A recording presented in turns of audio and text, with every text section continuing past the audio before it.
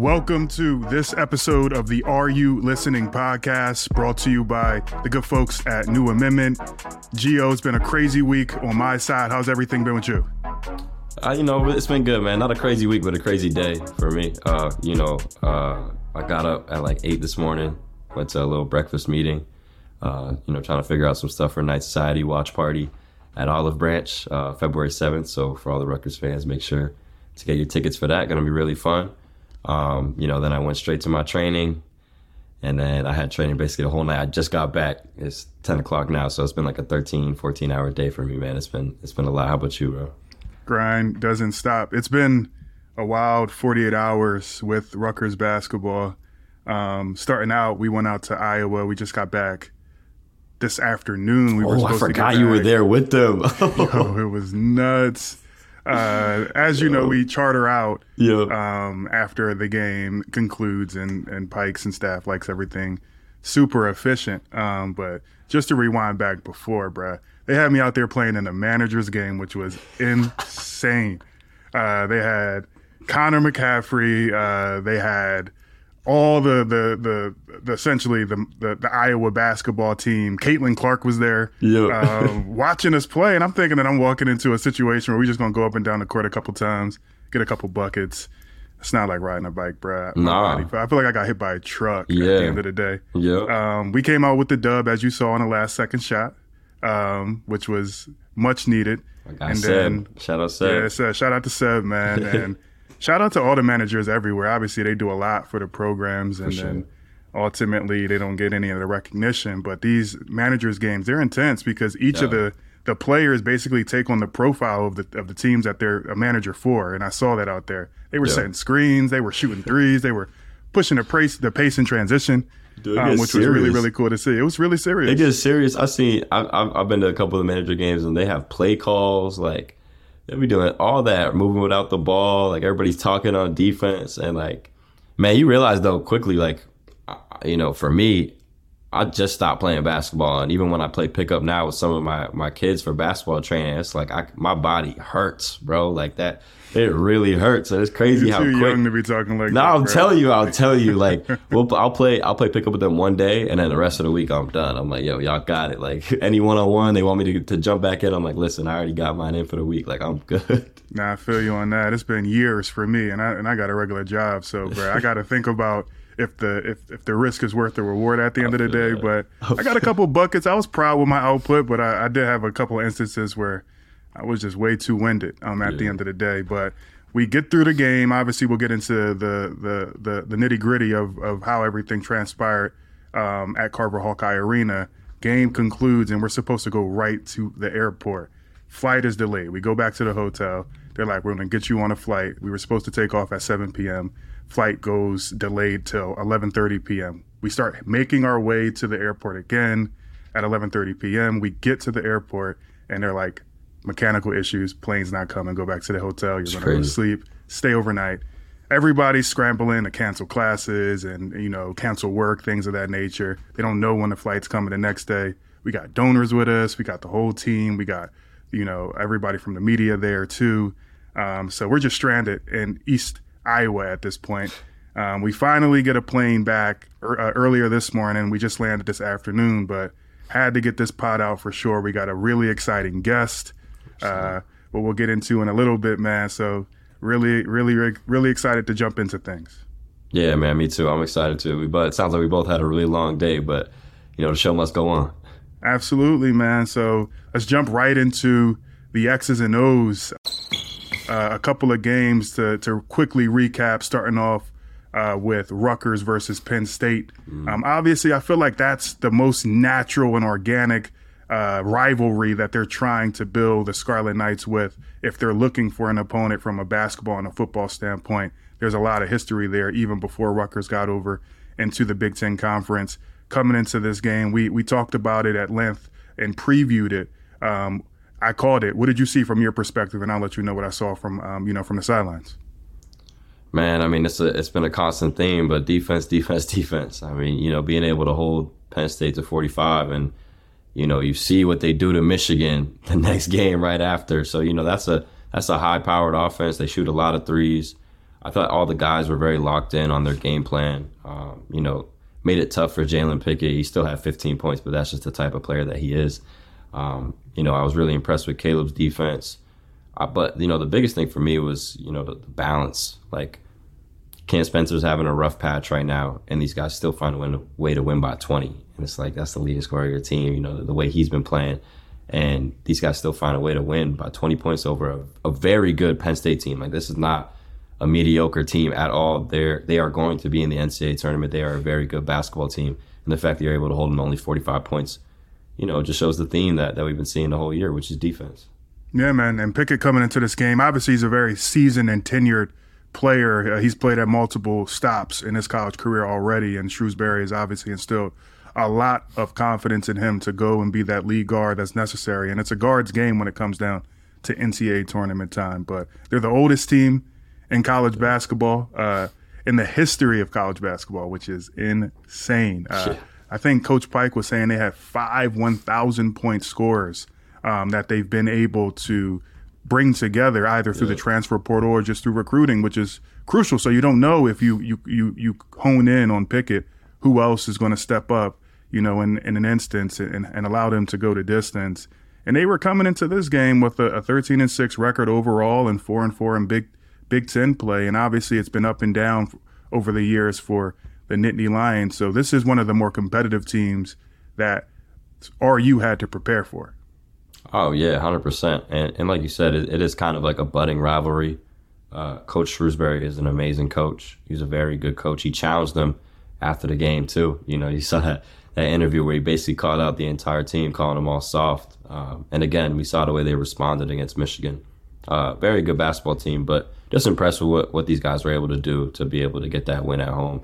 It's a very good basketball team. You end up winning by 20 points. Yeah, a team that puts up a ton of three-point opportunities. They shoot almost 28 threes per game, which is insane, and they make almost 40% of them. So guarding that line and making shooters drivers is imperative and what you need to do from a defensive standpoint. And obviously everything RU basketball starts on that end. And we'll look at this holistically going for the rest of the year. I can't believe we're already into February. It's crazy. March Madness is right around the corner. Big Ten tournament play is right around the corner. So we'll be able to talk about what are some of the consistent themes that have been helping RU to succeed and is going to help them to succeed continuous going forward. But communication, defending the three-point line, and limiting Jalen Pickett, man. And I think that RU did a really good job with that. And talking about the themes and who Rutgers is, overall, you look at the next game against Iowa, no communication, no three-point defense, and you see what happens, right? You can't let an Iowa team score 93 points on you. Very hard to win against that team when they're scoring 93 points. And it comes back to, the identity of this team, like making sure that you know who you are.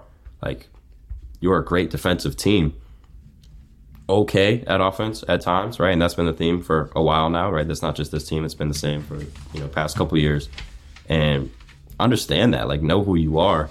There can't be a game, especially when we're talking about March Madness and trying to advance. It's one and done. Like, there can't be a game where you're asleep on defense the way they were, no communication. There was like multiple times where you could tell no one really know who had who. And, just thinking about who you are as a team and your identity, you got to make sure that doesn't happen again.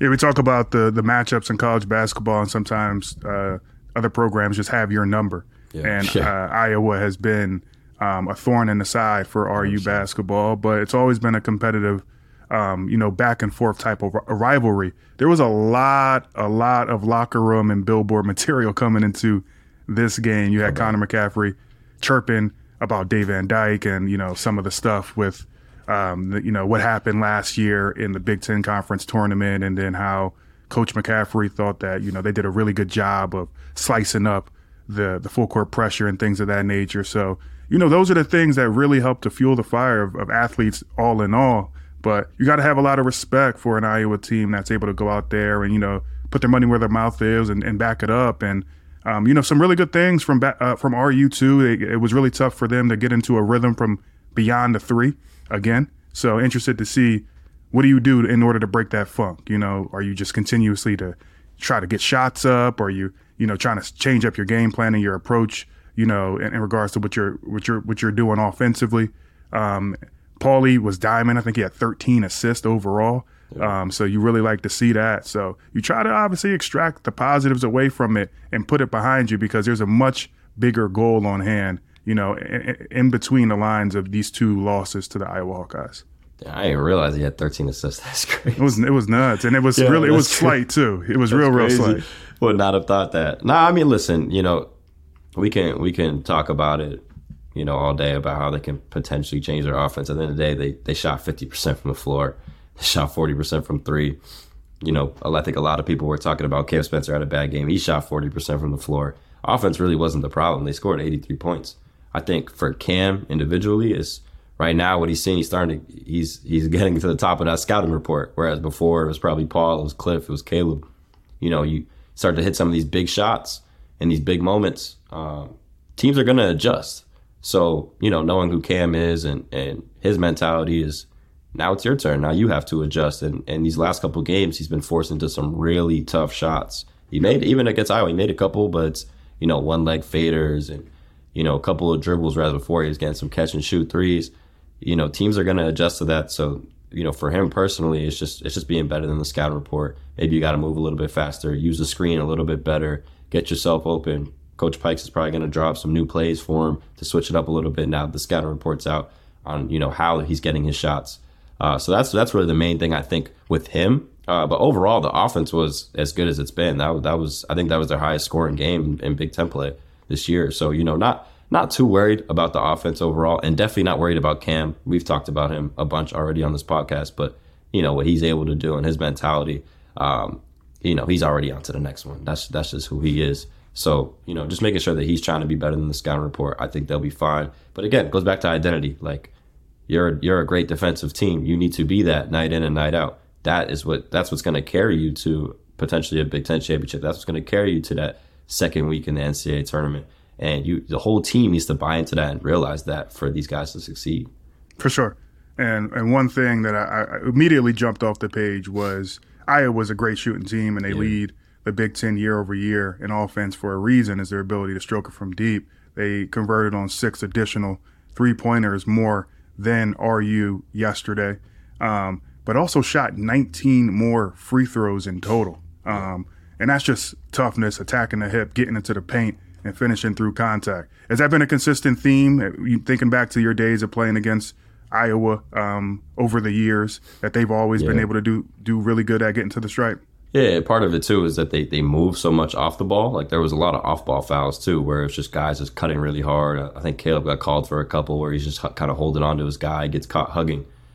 These guys move really well with the ball and without the ball. So, like, it's constant movement. You get really tired, get lazy for a second, and that's what kind of leads to that foul. And then I think for RU, on the flip side, is they had 18 turnovers. So, I mean, you're not going to get to the foul line if you're throwing the ball away. So that, that's just a whole other situation going on. So that's part of the turnover game as well. But yeah, I mean, Iowa is just a great offensive team. Every single year they come in, and you got guys like Keegan Murray, Chris Murray, and really it's not even any type of isolation basketball. Keegan Murray used to get all his points just rim running and just catch it and finish it, right? Like, everything within the offense. And Chris is kind of doing the same thing, but they do a great job of just getting to their spots, and guys move really well without the ball. All that constant movement has obviously been, like you said, a thorn in our side for a couple of years now. We always struggled with it too, and when I was on the team as well. Yeah, and a really good job of handling the pressure again, and you had somebody from Iowa who obviously you try to account for coming in from a statistical standpoint to be at their season average last game. Peyton Sanford went above and beyond and really had a good offensive game. I think it was Euless this time around that really got them into the flow of things offensively, when some of their main focal points from a scoring standpoint weren't able to get things going early on. And then one thing that was really cool to see from the sidelines was Patrick McCaffrey coming back into the game, standing ovation, obviously dealing with a lot of stuff off the court. You have a relationship with him, and what did you think of that situation? We're cool. Haven't talked to him too much this year. We follow each other on Twitter and stuff like that, and obviously we competed against each other a couple of times. But really happy just to see him back on the court, and big respect to him too. It's not easy as a student athlete with the bright lights on you to kind of just come out and say, look, I'm not okay right now. I need to step back for a second. So a lot of respect for him. I was really happy to see him on the court. I wasn't too happy when he hit 3 threes on us, that kind of stuff. But yeah, just always good to see a guy back on the floor, playing confidently, having fun out there. Like, he was celebrating on every shot. That's bigger than basketball. You know what I mean? That's, real happy to see that. Yeah, he had instant offensive impact ultimately for them coming in after not playing in many games, and to be able to be perfect from beyond the arc, 3 of 3 from Trey Ball, knocking down some really deep ones. Obviously, he's another added dimension and another weapon that they have to stretch the floor. But yeah, to your point, man, the mental aspect of college athletes, or just athletics all around, is something I think that's been undermined for many, many years. So big respect for him for being vulnerable enough to be able to bring that to the forefront, take the time needed to get back to the place mentally that he feels he needed to be to come out and play at his best each and every night and go at his own pace. And obviously after a loss, you are wrapped up in the emotions of what you could have done better. We were sitting on a bus. I look over, you're sitting in a tunnel at Carver Hawkeye Arena, and you could still see into their weight room.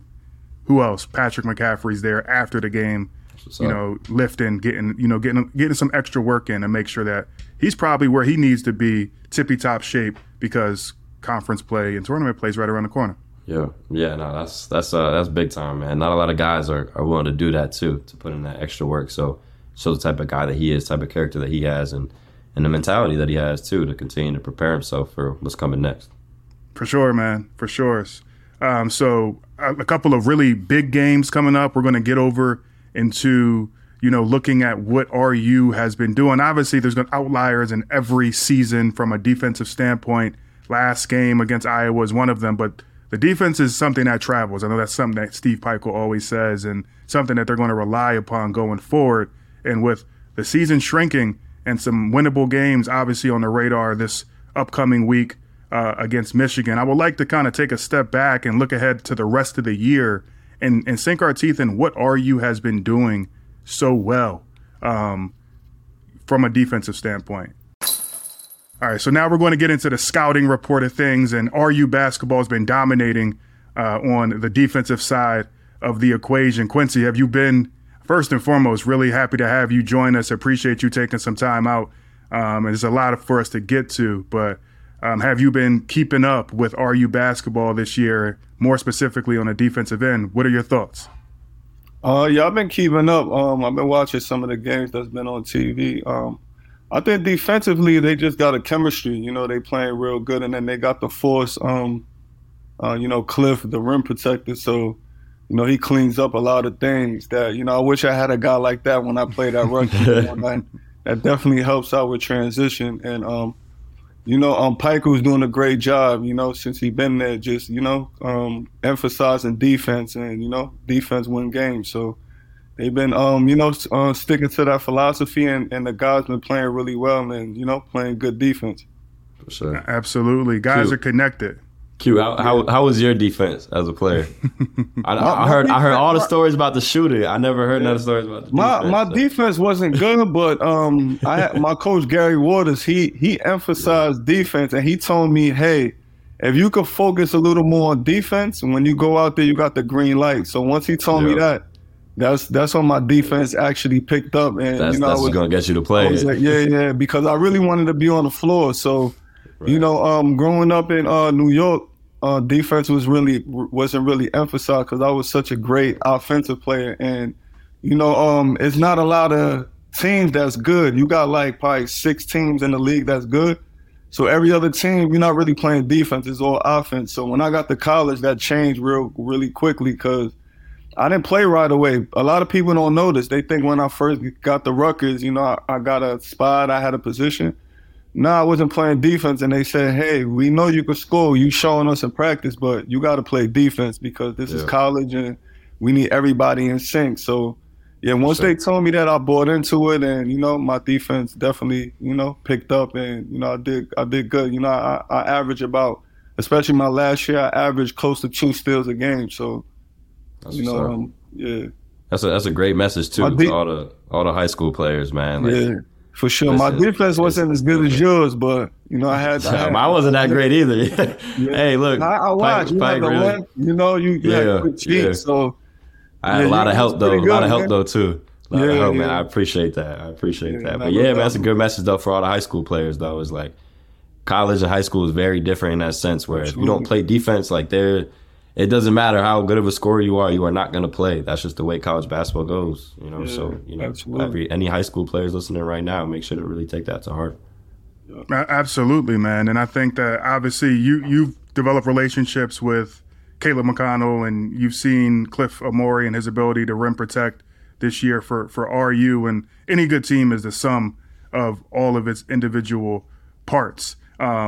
And RU is very, very successful when they're holding teams below 65 points and below. Talk about how difficult that is at this level when you bump up to the tippy top tier of Division I college basketball. Especially in the Big Ten, you got powerhouse that offensively like juggernauts. They got guys at all positions that could score. So it's really hard. That's why everybody got to be in sync. And every night, if one or two people is a step or half a step slow, that slows down the defense, and that's when other teams just creep up on you and take advantage of that. So especially in the Big Ten, like I said, it's not an easy. That's major Division I basketball. So if you're not 100% on top of it, any little mistakes, they're gonna take advantage of it because that's the level of offensive players they have in this league. So, it comes with it, It comes with playing at that level. For sure. And then you got to be in incredible shape, being able to protect your elbows, be gap strong, communicate, switch off on people. And one thing that I've noticed from Rutgers is how they have so many different pieces that can switch off and guard multiple positions. Have you ever played on a team that had that type of personnel from a matchup standpoint? And how far do you think Rutgers can go, leveraging, what their strong suit has been on the defensive side of the equation? I've never been on teams like that because I feel it's an advantage if, you have multiple guys that could guard multiple positions because you can switch. But, a lot of teams I played on, the coach is like, hey, no switching, fight through the picks. So a lot of times, especially me being a slim guy, it's hard to skinny up on those screens. So, it just opens so much opportunities, especially in the pick and roll.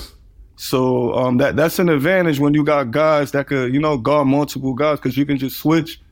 And with the length that Rutgers have, they have that ability. And, especially when Gio was there, Gio could switch, being the height and, the strength that you had. So that helps out a lot. It makes the game, a lot easier defensively where, guys don't have to really fight through screens. You can just switch and they're strong enough to hold those bigger guys. And, and the big guys are quick enough to stay with the guards. So, I know I wish I could have had the opportunity to play, with a team like that. But, even as a professional, I never got a chance to play with, where we could switch. And it was always, hey, you got to fight over the screen or go under the screen, communicate. You got to blue as in like push them away from the screen and stuff like that. A lot of strategies to not to switch, so.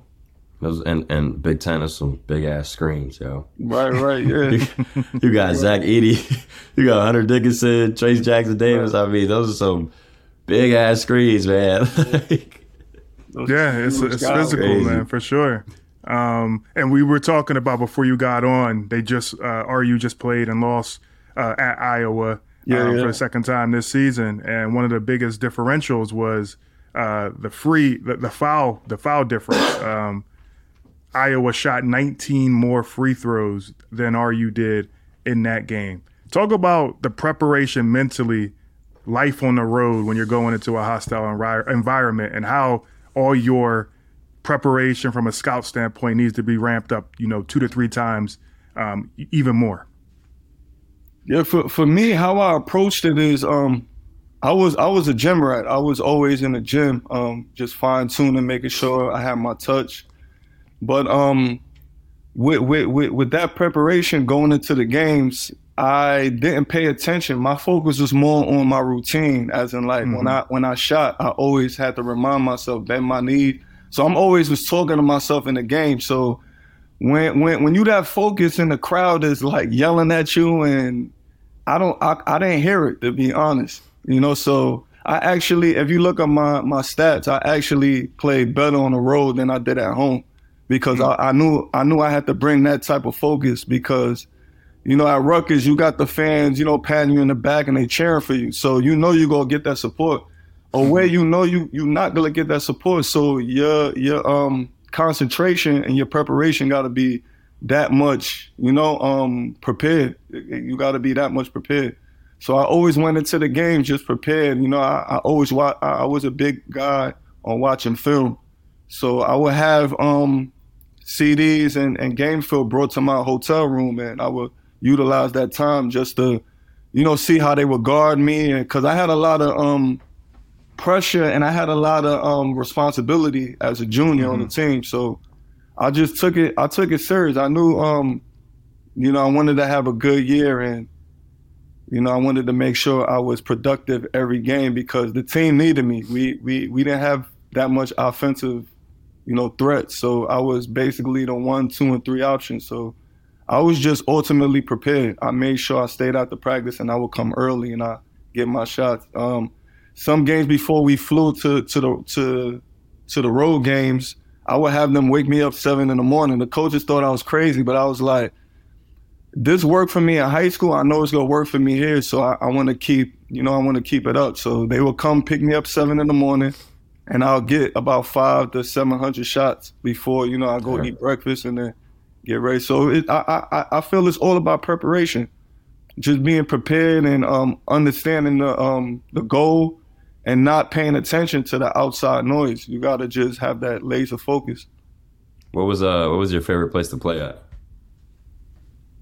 I would say Syracuse, because I was a big fan of Syracuse growing up. They came into the recruiting scene late, after I already committed to Rutgers. My prep school coach was trying to get me to do another year prep, and he like, you can open up. But I was like, nah, committed to Rutgers. They gave me an opportunity. This is where I'm going to go.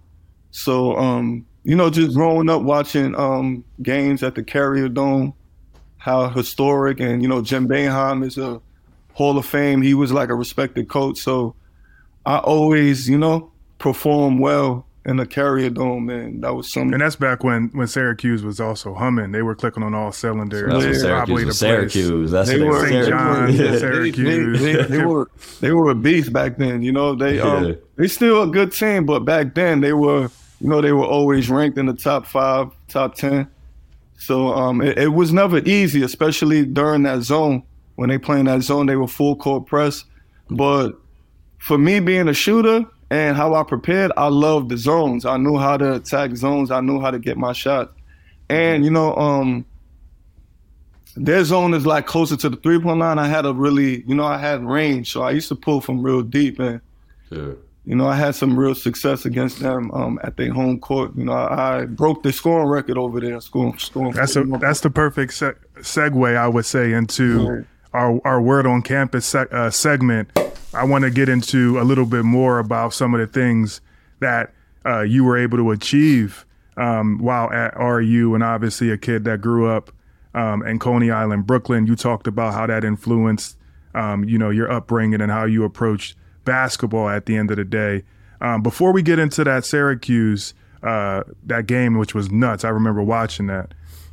What was some of the decision and the thought process in regards to, why you ultimately decided to go from Brooklyn to RU, and what other schools were you considering? I had a decent amount of school. I had St. John's, I had Seton Hall, I had some low division ones, Hofstra, I had Siena, Iona, Mississippi State.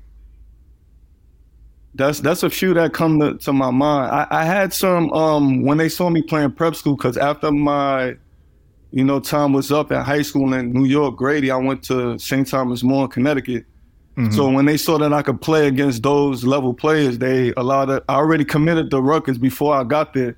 So after I got re-signed by bigger schools, they wanted me to, reclass again. And my coach spoke to me and I was like, nah, I did a 5th year and I'm ready to go to college. So the reason why I chose Rutgers because, on top of that, it was an all-boys school. So, and then I'm away from home. So I was like, I'm ready to go to college. I'm ready to fuck this thing. Yeah. So, when I took my visit to Rutgers, I saw how big the campus was. I saw it was an opportunity that I could go there and earn minutes. And, at the time, Rutgers, it was hard for Rutgers to get players. So one thing that stuck in my mind, I was like, I know they can't recruit over me. Where if I go to a bigger school, it's McDonald's All-Americans coming every year. So, even if you do good, the McDonald's All-American come, a lot of times I see guys just lose their minutes. So I knew that it was going to be a perfect opportunity for me to grow and have longevity and not worry about I knew if I showed that I could play, that I wasn't going to lose my spot and it was going to be nobody come to replace me. So that was one of the things that went into it. I seen how strong academically Rutgers, was ranked and respected. So I knew that, that would have been good for me too, to get a degree there. So, and then, it's a full picture that you got to consider. Obviously, not only the academics, the athletics, but also the proximity, being able to jump back home, see friends, other things like that. Right off the Verrazano Bridge is about 45-minute drive. So I knew that I would, have my parents come and my family and friends come.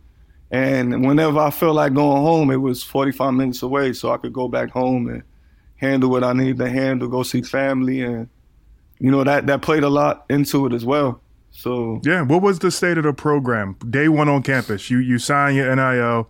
NLI, my bad. We've been talking NIL a bunch here on this podcast, so we get those interchanged. Right. You get on campus. Obviously, it's not the Jersey Mike's Arena. It was the RAC back then.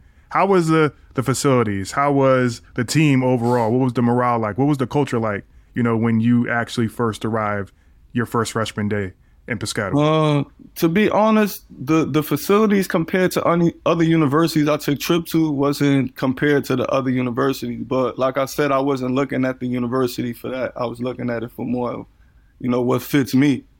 But compared to now, like they have state of the art. It's like beautiful. Like, so that's definitely gonna help with recruiting because especially with kids' parents coming on campus, they know that the kid has somewhere to train and take it serious. And then they got somewhere to have a study hall. When I went to Rutgers, it was just a rack.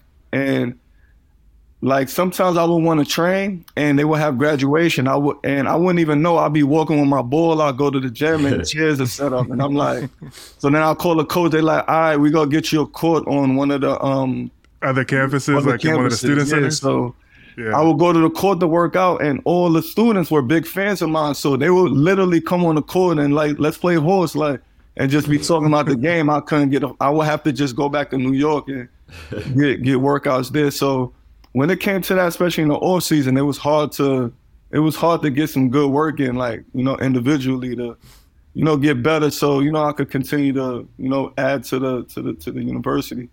It's crazy, Q. It was the same for my first couple of years too. Right. Yeah, it can't. All we had was the rack. For you, yeah. So you know exactly what I'm air talking conditioning about. when we was there, bro. It was nuts. Yeah. We used to go in there and like, number one, we had to break into the rack. There was like one door that was a little loose, so we would shake it open, break in there, and then we'd get in there, and the cheerleading and the dance team would be in there already. Right. We got to wait for them to finish practicing before we can even get on the court. But they used to just have people randomly shooting in there, bro. Yeah. They would just have random students able to access a high Division I basketball team's facilities, which I think that says a lot. I remember that as well. At one point, there was just like random people in there, and a security guard would keep like a list of like the players' guests, and like the security guard would go up to you, they would see you shooting on one end, and the random people on the other end. and the random people just give you the puppy dog eyes, like, please say I'm your guest. Like, and it's like you get put in this crazy position because like, I don't know this dude, but like, yeah, sure, just let it rock. Like, I don't know. Like, yeah, you don't want to spoil it. It's fine. Crazy. That's crazy, man. Obviously, you had to not only put in a lot of work, but you had to go above and beyond to be able to take advantage of not the greatest situation from a facility standpoint, obviously considering where it is today, but the last Rutgers Scarlet Knights basketball player to get drafted in the first round in the 2006 NBA draft by the Sacramento Kings. Was that your mindset coming into RU, that you had the ability to come in, take care of business, and ultimately, fulfill your dreams of playing in the NBA for many years? No, I'm not even gonna lie to you. Like, I was a late bloomer. I only played my junior and senior year. Then I went to prep school. My parents, they wasn't born in America. They moved to America in, the late 1970s. They from Haiti. So, my parents was always just education. They didn't really support the basketball. They was like, coming from where they come, they didn't understand how it worked in America.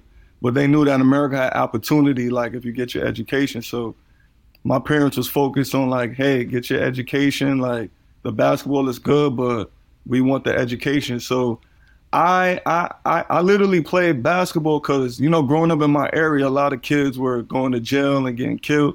My best friend, who I grew up with, we was together every day. He wound up, getting caught doing something and doing 5 years. And he was calling me from jail,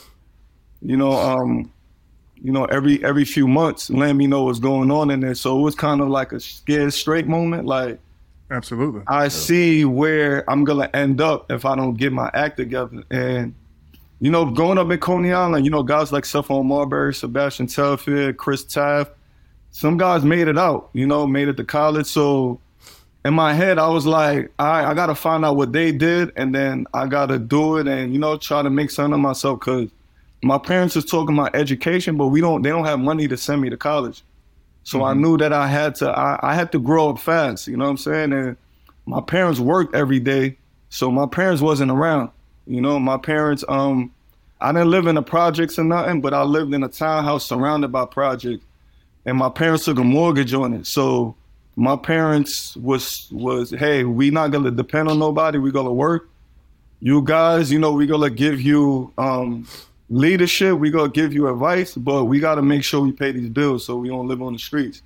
So we was basically raising ourselves, like, while my parents was at work. They would be in work from the morning till like 8 at night. So for after school, it was my decision. Was I gonna be productive, or was I gonna end up like my friend? And I decided, hey, let me work on my game. Like, I'm already good. Guys in the neighborhood telling me I'm good. So I continue to just go to the gym and work on my game, and it became therapeutic to the point where I just loved it. Like, whenever I had issues, I just go to the gym and just clear my mind. So I heard that. Let me put some figures around that, specifically in regards to some of the things that you were doing. You were all Big East selection throughout your career. You had a year where you averaged 25.4 points per game, scored over 1,690 points in total, which is sixth all time in Rutgers basketball history. You came in and dropped 35 points in an NIT game your freshman season. So obviously you came in, looking to kill and take advantage of the opportunity. And then you were mentioning earlier one of the most memorable games in all of RU basketball history, 9 3-pointers at the Carrier Dome against a really good Syracuse team. And if you play at Syracuse, that depth perception, playing indoors in a dome is something crazy. Right. Yeah. But like I was saying, like, with my background, I didn't go into it thinking I'm going to the NBA, or was I doing it to go to the NBA? I was doing it because this is something I love, and it was opening opportunities where I could get an education and make it out of where I'm from, which was it was low key hell where I was from, man. It wasn't a good environment, and I wanted to make better for myself and my family, which I was able to do, because I stuck to what got me there.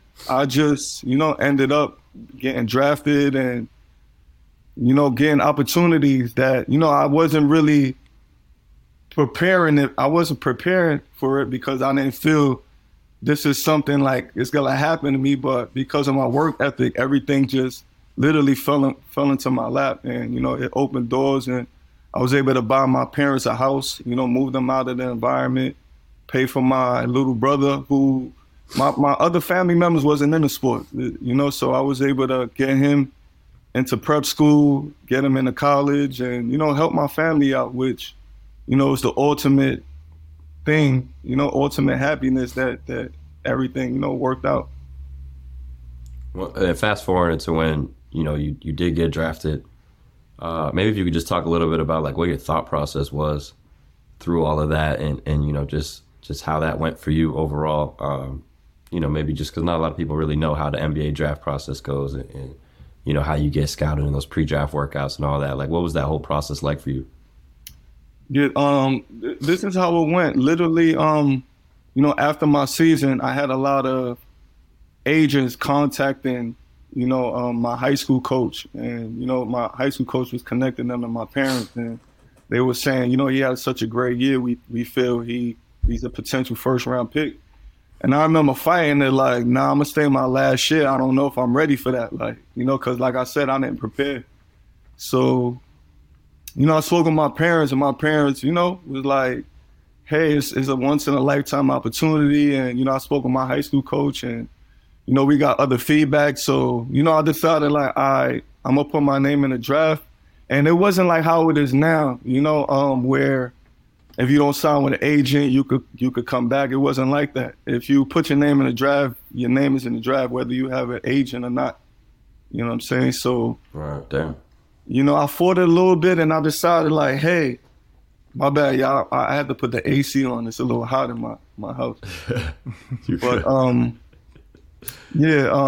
I decided I'm gonna put my name in the draft. I signed with an agent, and then he set up about 19 workouts individual with NBA teams. And my first 2 workouts, because I was so nervous, I didn't do too well. I remember calling him after the Knicks workout, my second workout, and I was like, yo, I think I made a mistake. Like, why y'all told me I should have stayed at Rutgers?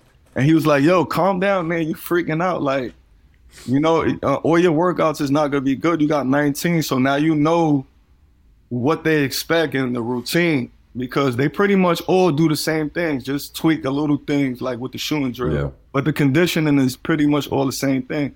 So as I got to like my 4th, 5th workout, I was so like prepared at that point that I just killed all my workouts. I wouldn't miss a shot. Like, the reason why Rutgers drafted me, because I Peja Stojakovic's workout, I outdid his workout, which they say he missed about 5 shots. I missed about 2 shots the whole workout.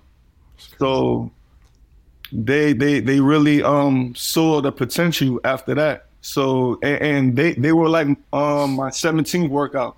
So I was like towards the end of my workout. So I was that much confident and that much prepared. So I'm not gonna lie, it's tough because they match you against other guys in the draft. Like, I got matched up against Brandon Roy, JJ Redick, Kyle Lowry, Rajon Rondo, and in the beginning it was tough. You like, oh man, like these are some, because I didn't get to play against Rajon Rondo and Brandon Roy. So when I match up a little, sometimes you kind of like, hey, am I as good as these guys? Then when you start keeping up with them, you see them in the next workout. It's like, all right, I'm going at you. Yeah. So nah, that's really cool. Yeah, it was all mental. I'm not gonna lie, it was all mental. Once I got the mental together, the workouts, after a while, it's easy. So that's how it pretty much, happened for me. And for my workout, I remember I had a workout with the Suns. D'Antoni was the coach at the time, and it was so hot in the gym, like something was wrong with the AC. So I remember we was working out. It was so hot, I threw up everywhere. And D'Antoni was like, it's all right. We seen enough already. You don't have to work out. I said, nah, I'm good. I wiped my mouth up and I went back on the court. Like, nah, I'm gonna finish it. You know, these are stuff that, you know, NBA teams want to see. They want to see your heart. They want to see if you go fight through it or if you go give up, you know. A lot of people who want to go stick around or undrafted is when they go to these workouts, they don't think it's important. They like, my college resume speak for itself. So they go into the workouts like half-assing it, and these people that's going to invest all this money in you is watching you like, nah, I'm not going to take a chance, you know. And that's why a lot of guys that you like, why they ain't get drafted, because, you know, I've seen some guys do that in the draft, and I mean in the workouts, and I was like, how you not taking it serious? And then those guys wind up going to the second round, and I was like, I understand it now, you know. So So we put out a call to the people, RU Nation, with a couple of questions that what they would like to ask you as we conclude and we kind of wind down here. We're going to run through a couple of topics and a couple of questions that people came back to us with feedback. And if you could give us your one-word answers in regards to what you feel or what you think about each of these types of questions, we're going to run through them. And then I want to get to some of the other stuff towards the end of this conversation about what you've been doing recently and the really exciting news that came out today. So one of the questions that came in was, would you wear the same NBA draft day suit that you chose back in 2006 in retrospect? I actually didn't go to the draft physically because it was like a little situation where, you know, my mom's trying to invite the whole family, and it was just like, all right, let's just have it somewhere else because I don't want to get everybody upset. So we wound up having it at my high school coach house, and I didn't wear a suit. I just wore a white tee, some jeans, and we watching on TV with my agent there talking to, you know, GMs and presidents of the team and seeing where we go in the draft. So I didn't get to wear a suit, but if I could do it over, I would definitely have gone and wore a suit and get to shake David Stern hand. Heard that. Favorite basketball shoe of all time? I would say Jordans, Jordan 11s. Those are my favorite shoes to play with. That's what I played with in high school all the time. Those are classics. First big cop when you signed your contract after RU? My parents' house. That's the first thing I got was I bought them a house in Charlotte, North Carolina, which, you know, they still live in to this day. So, yeah, that's the first big purchase I made. LeBron or Jordan? People gonna be upset with me, but I'm gonna go with LeBron, man. I agree with you wholeheartedly. You might have to explain that one just a little bit. I love Jordan, you know, and I love, you know, his shoes and what he did for the NBA, but LeBron is a different animal. I played against LeBron, and, you know, just seeing him and understanding the game to the level I understanding that, like, this guy is, man, he's a freak of nature. You can't compare it. As in like being 260 pounds and moving like a guard. Like when I was on the court with him, it was like a train coming at you going 100 miles per hour. Like you go get hurt guarding that. Like, you know. We got the producers in the chat saying that we got to cut the feed because you wilding right now. Yeah. I knew they wasn't gonna feel it, but you know, I'm just being honest. I agree with you, bro. I got your back on that one. You can't end your career leading every major statistical category and not be in an argument at least being the greatest of all time. And championships are a team statistic. So miss me with all that other stuff.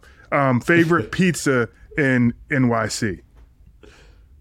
It was a pizza store on Coney Island. I forgot the name of it, but it was owned by some Italians, and it was really good. We went there all the time after school. Favorite RU player to watch over the years? I would say Geo Baker, man. That was my guy, man. That's right. Oh man, I appreciate that. That guy feels pretty good, bro. Man, I was a big fan of yours, man. You know, I didn't say much. You know, I'm really low key, but I appreciate, you know, the energy. You know, you had some unfortunate injuries, which, you know, comes with the game, but 100%. When you was out there, you gave it your best, and, you know, I enjoyed watching you play for sure. I appreciate that a lot, and I appreciate, you know, we obviously had our conversations through the years too, and I always appreciated the advice that you gave me, man, because I needed it for real. So I appreciate that for real. Yeah, for sure, man. Love, man.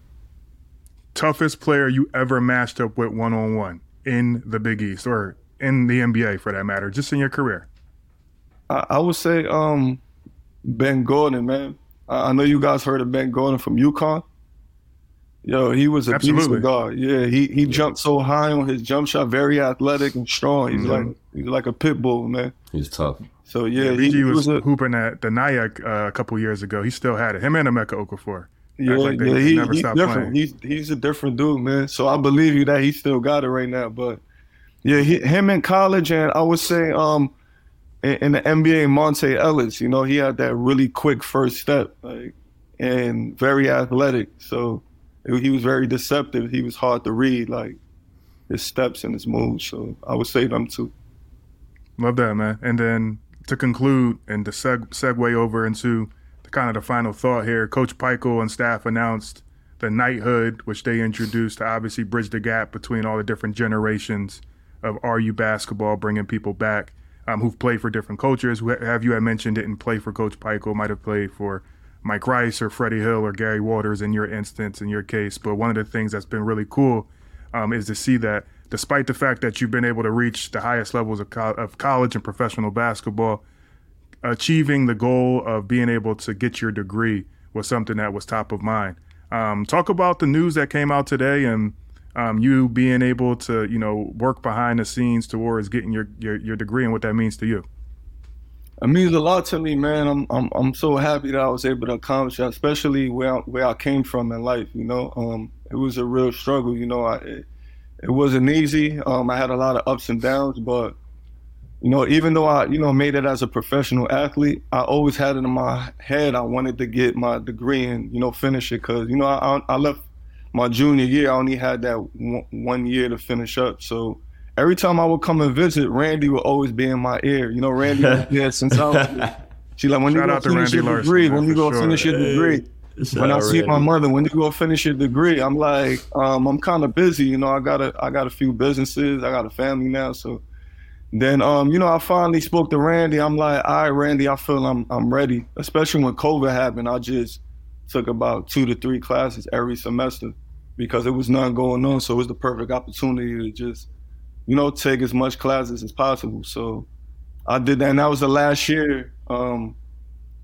2019 was the last year I played pro. When COVID happened, I was not gonna go overseas. Some guys still went overseas, and they was calling me, telling me like, "Hey, we're not playing no games. They don't know what's going on." I'm like, "Nah, let me stay here and just focus on family and finishing my degree." So, yeah, I'm really happy that I was able to get it done, and now I feel accomplished as a player and, an academic student. That's what's up, bro. And talking, like you said it earlier too, like even with the NBA workouts, like not half-assing it, finishing, and, just like all that together, like it translated from basketball to real life. The fact that you're able to do that. I just left school, and if someone told me to go back to school right now, I'd be like, hell no. Like, I'm good, you know what I mean? So the fact you was able to do that, like, is really impressive for real, bro. Like, a lot of respect for you for that. Appreciate that. It was tough. I'm not gonna lie, I felt like giving up a couple times because the reading, the materials, I had to make sure my kids would sleep, and then 11, 12 in the morning, I'm reading like 5 articles. So, it wasn't easy, but I'm happy. Like I said, I'm happy I got it done, and I feel like a weight lifted off my shoulder. Now, I'm gonna just continue to live life and just be an example. I like that I put it on my post. A lot of my people from my neighborhood, is seeing that, and I want them to see that people from the neighborhood is doing good and making the right decisions and getting the education. So that's a real deal. That's real special, bro. For real. Yeah, thank you. That's awesome stuff, man. We appreciate you coming on tonight. Obviously, you got a million other things going on in the life of coaching and obviously entrepreneurial endeavors and keeping up with RU basketball. I know you're going to continue moving in the upward trajectory, and we'll see you coaching at the college ranks at some point. But we'll love to have you back, obviously, going forward in the future, man. And one last word on your outlook for the RU basketball season. Where do you think this team ends up in the grand scheme of things with the NCAA tournament right around the corner? I feel they 100% gonna make the NCAA tournament. We probably go finish in the top 5 in the Big Ten.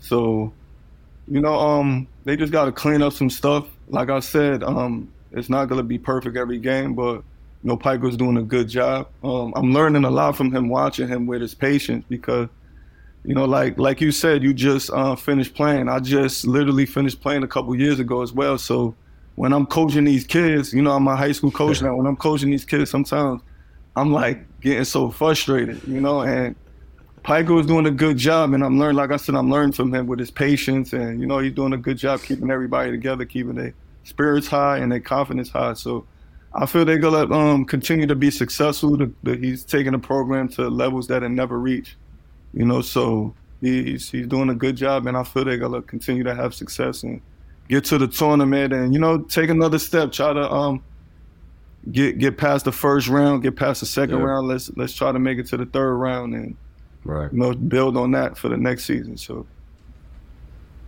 Heard you. Gio, any final thoughts? Nah, man, just really appreciate you having on. I feel like, you gave some great words. I could tell you're a great role model for, the kids you coaching in high school. I'm doing the same thing right now with basketball training, so I'm going through the same exact thing as you, man. We're trying to be patient with these kids, but, everything you're doing, man, is for real inspiring. Like, I just have fun just listening to everything that you were doing and what you're doing now, too. So I appreciate you. Yeah, no, thank you. Appreciate you, too, man. Sure.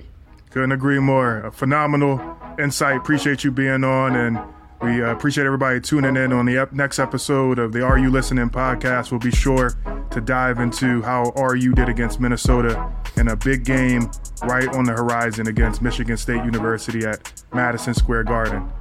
So thank you all. Beyond the Big Ten is a network of podcasts that aims to be your go-to resource for all things Big Ten. We cover the entire conference with shows hosted by ex-players and athletic alumni, aiming to be your go-to source of information and entertainment for your favorite team. Hosted by ex-Big Ten players, media, and insiders, our podcasts are focused on giving diehard fans and those alums an inside scoop about the teams and people that make the Big Ten Conference one of the most watched and most talked about conferences in sports. We're excited to talk Big Ten basketball with you wherever you may be. Subscribe now.